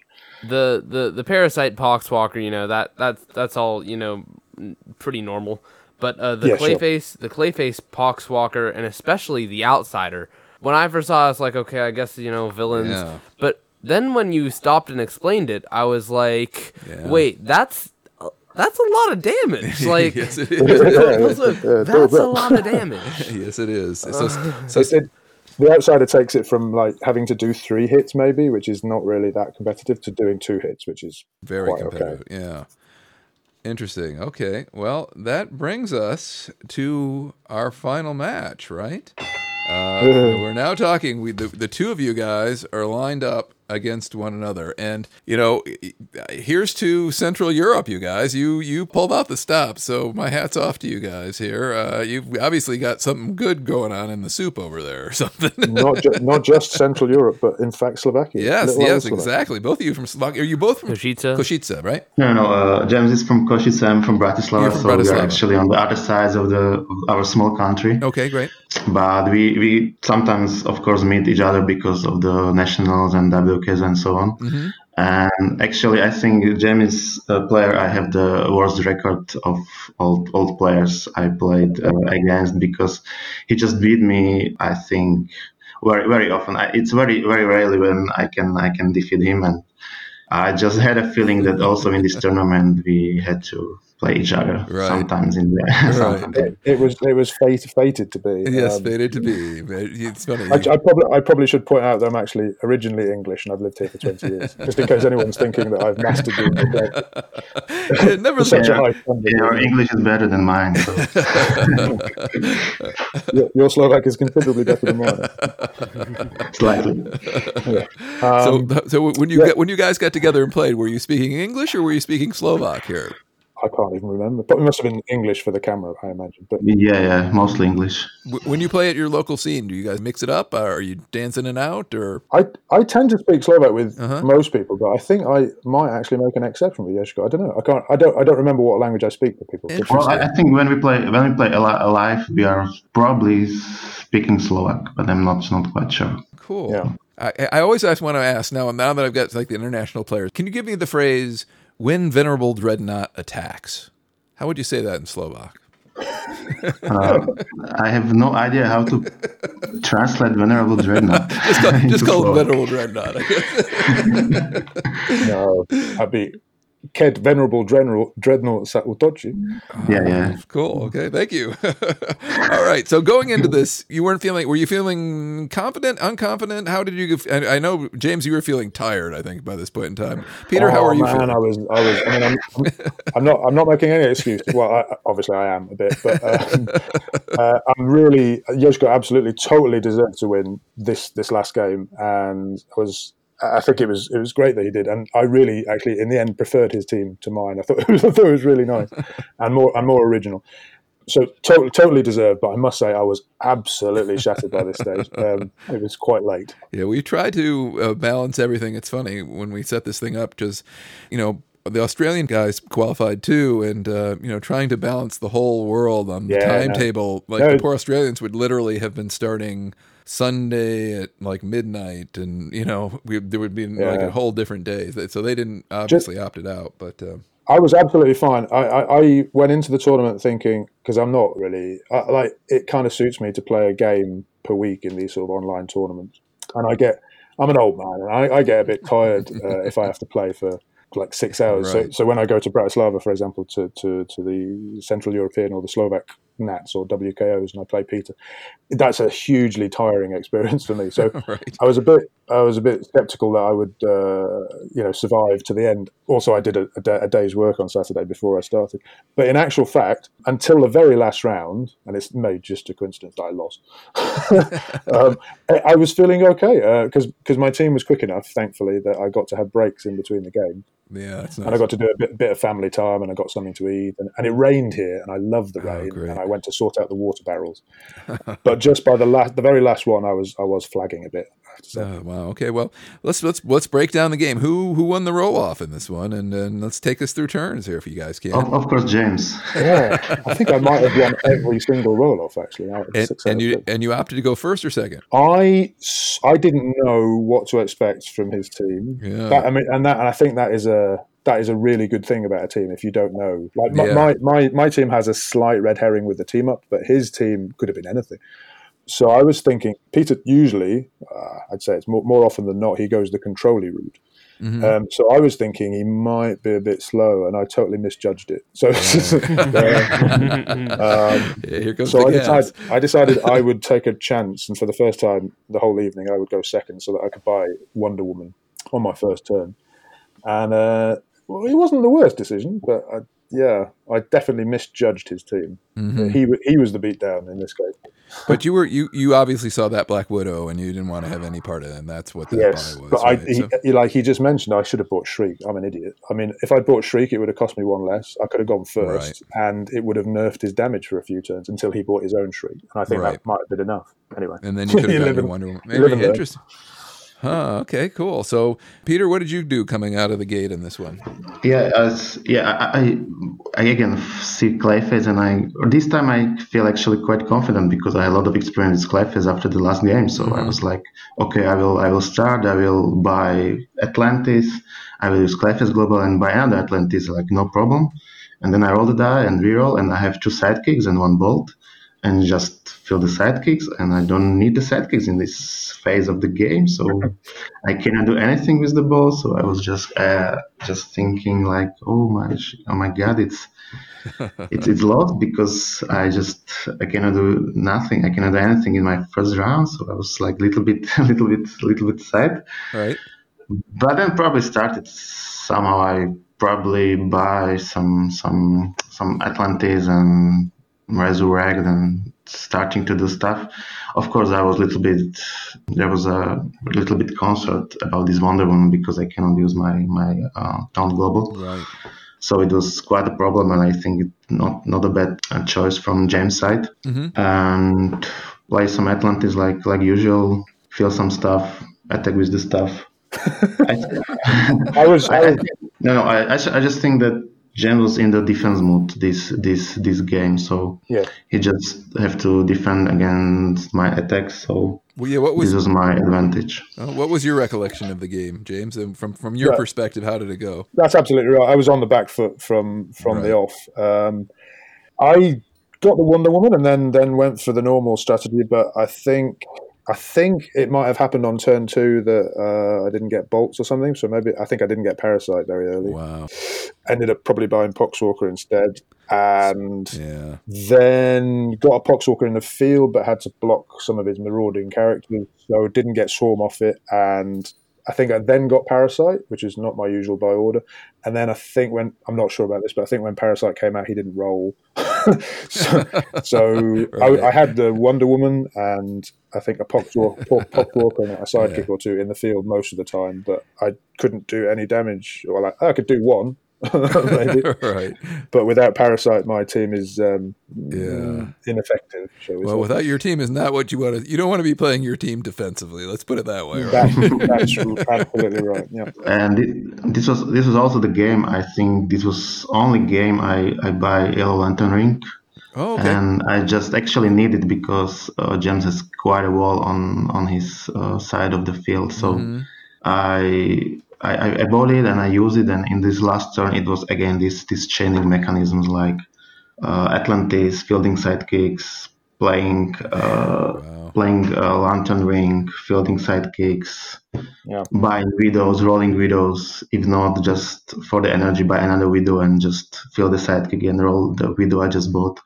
And in this last turn I just was able to roll all the widows I get and intimidate a few of the characters on his side. Wow. Your team was explosive. You did seem to manage to consistently, like when you play with investigation, and not you, but when a person plays with investigation, they just get one shot at rolling the dice. Right. I just missed it. I just miss it consistently, but I was under the cosh because every time you would roll the Atlantis and then draw those dice, you would roll something useful. When I rolled two sidekick dice from this Atlantis trigger, I just roll one was sidekick and one was some energy, and one sidekick from 2 dice is just great because I can field him and drew some more dice. So it was I was really lucky in this last turn. It was a great team. So, Peter, now looking back at your team, and I'm saying you never bought Poison Ivy through the whole tournament. Yeah. And it sounds like you bought Doppelganger once. Did you ever buy the Spider-Man? I think I bought it in the first game, but he didn't roll. So okay. So it seems like you might even have 2 extra slots. I mean, looking at your team at first blush, you're right. You look at it and you go like, okay, where is all this damage going to come from? But then that Black Widow, man, is a good card. It's not just the global, right? So yeah, she is, and it's crazy that I just need two cards, just Atlantis and Black Widow to do anything, and all the other stuff is like. If I need something, if I need Spider-Man for some more effective attack, I can buy it and maybe roll it in the same turn. Mm-hmm. Maybe Doppelganger for the same reason, to clear the field.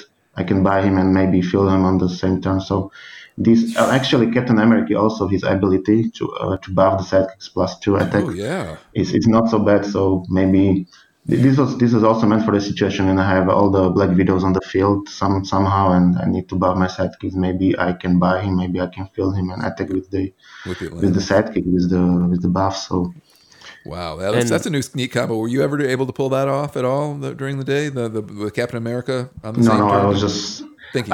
Sometimes I just take a look at him, but his fielding cons are not so great, so I just went with more conservative way more often. I'd say that the leveraging the stuff that you're given in the game at the beginning, the sidekicks is a beautifully elegant strategy, and it's something Peter does very well. It's really great. The first time I remember being horribly beaten competitively was against Petter in, I don't know, was it 2016 maybe? Not sure, but I remember that match. in a WKO in Bratislava, and I was playing some Bard rubbish, which I nicked from somewhere, and Peter was playing something far more original as usual, and it was some kind of imprisoned flying sidekicks thing with Green Goblin Lord, I think. Yeah, this was the team when I play Imprisoned against the Bard team, so it was the idea to play Imprisoned against the Bard team, and it was kind of flying sidekicks, and I think it was our first game. We played each other. Yeah, the first time I met him. Yeah. That's awesome. Kicked my butt. Well, the grudge was born, and here it lives on. That's awesome, man. And so I guess this is for both of you. If you, like, I guess we'll open this up to all of Modern, not just the LCG sets, but were there any cards that you found yourself wishing you had or stuff you would change? Looking back on the day? I would say, because I've still got the stuff because I built this team originally for Modern, and the cards I took out were Professor X, No More Magnus, right? Oh, Blackbird, Under the Radar, which is a cheaper way of stopping flipping static field, but it's not guaranteed, and Mimic for ramp, and crucially the basic action Insect Plague. I think I would possibly sub Blackbird, the one with the global that says target global ability cannot be used until the start of your next turn for one generic. I would put that in for Wonder Woman, maybe. I would totally put Insect Plague in for Team Up, since I didn't buy Team Up, and Insect Plague would be beautiful. Imagine I could just, I wouldn't have to wait on the Poxwalkers. I could just send Cyclops through for 7 damage. Yeah, boy, that Parasite's really good, man. Yeah, those 2 cards probably. So Blackbird and Insect Plague. Anything else that you saw during the day that really surprised you in terms of like a new card that you hadn't considered before? Or Peter's team. A new strategy. Yeah, definitely Peter's team. Anything else? Yeah, Peter's team is unique and really cool. And for those of you listening who want to take a peek at this, we will have links in the show notes to all these teams that we've discussed today, so you can follow along. But anything else that jumped out at you? Like, wow, that was interesting or surprising, or was it all pretty much what you expected? I think with the exception of Peter's team, yeah, it was what I was expecting. I think I made a reasonable meta call. There was a lot of Ant-Man. There was a lot of Atom there. There was a fair bit of Parasite there. Almost everybody had Black Widow, which meant that people were not playing the Black Widow that Peter played, which suited me until I played Peter, and then it didn't. No, Peter's was by far the most. It was brilliant. Well done, mate. Everybody else's was good, obviously, and I was a bit shocked at how fast Cleggy managed to do the damage by combining the 2 strategies, because I kind of expected to see one or the other, but not both at the same time. Yeah. Well, gentlemen, congratulations again to you both. An excellent, well played afternoon, evening, whatever you want to call it around the world, day of Dice Masters. Thank you guys for, not only, hosting and playing in your local tournament, but coming out and playing again this full 6 rounds, 6 hours plus the other night. Thank you guys and everybody else who was involved for organizing it. It was really, really good. Yeah, thanks guys. It was really great experience for me, and it was a really great tourney. And yeah, thank you. And thank you. Of course. I'm hoping you everybody had fun. And I want to take a moment to give another big shout out and a thank you to Jordo and all the guys from DM North, and Troy and Joe Vega from Chris and Rob's Game Room, and Ross for streaming. And we just had a lot of help from a lot of places, but we've certainly enjoyed throwing our weight behind it as well. So thank you guys for coming on the show tonight. Anything else you want to add to the conversation before we call it an evening? Keep rolling, and may the dice rolls be forever in your favor. Yeah, fair enough. Who was it that said that originally? Was that like a double burst thing? It was a double burst. And may the dice rolls be ever in your favor. Right. Now I want to hear that in Slovak. That's what we need. Or we'll let Peter do that. like keep rolling. Like how did you translate it? Like Hačte kockami? It's not the same. It's not the same because it's not the same feeling. Pokračujte s hádzaním or something. It's not so cool. Like pokračujte s hádzaním kociek is a little bit lame. It's not so cool. Like keep rolling. It's that's why sometimes untranslatable. Sometimes though, Slovak is a lot cooler than English. It has to be said. All right, guys. Well, have a good day. We're ready to turn in on our side of the world, and you guys are ready to kick off your day. So, I wish you a good one. Thank you very much, guys. Thank you too. Keep rolling. On to the puzzle. This week, we're giving out the solution to Episode 7's puzzle. If you haven't had a whack at that yet, you can go find it at rollandthunder.xyz/puzzle107. Anyway, we have 2 Super Sleuths this week. The first is Michael Werner from Mike's Comics and Games in New Baltimore, Michigan. Near the base of the thumb on the mitten. And the second Super Sleuth is Ryan Watkins from Southern California. Congratulations to the both of you, and well played. It's a long solution, so if you want the answer, we're actually not going to say it here. You can go to rollandthunder.xyz/LOD puzzle. For Legion of Doom puzzle. Because there are Legion of Doom characters. Well, that's another episode in the tank, my son. Buíochas Ligia. If there's anyone out there listening in Ireland who'd like to roll with us, Lucan and I will be bouncing around the Emerald Isle in the month of July, so give us a shout. Bavra Lenig Sugraliv. Because of Can, it might be a while before our next episode. But we'll be back. Until then, Nuff said.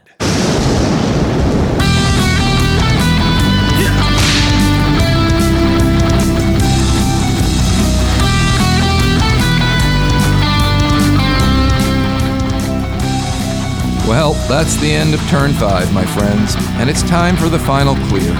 We hoped you enjoyed today's show. You can find us at rollandthunder.xyz without a G or an apostrophe, where you'll discover all the links necessary to listen or subscribe to the show. You can also reach us by email at arj or lucan at rollandthunder.xyz. Our theme music was created by Jesse Wiener. We're in no way affiliated with WizKids, other than we love and celebrate the game of Dice Masters.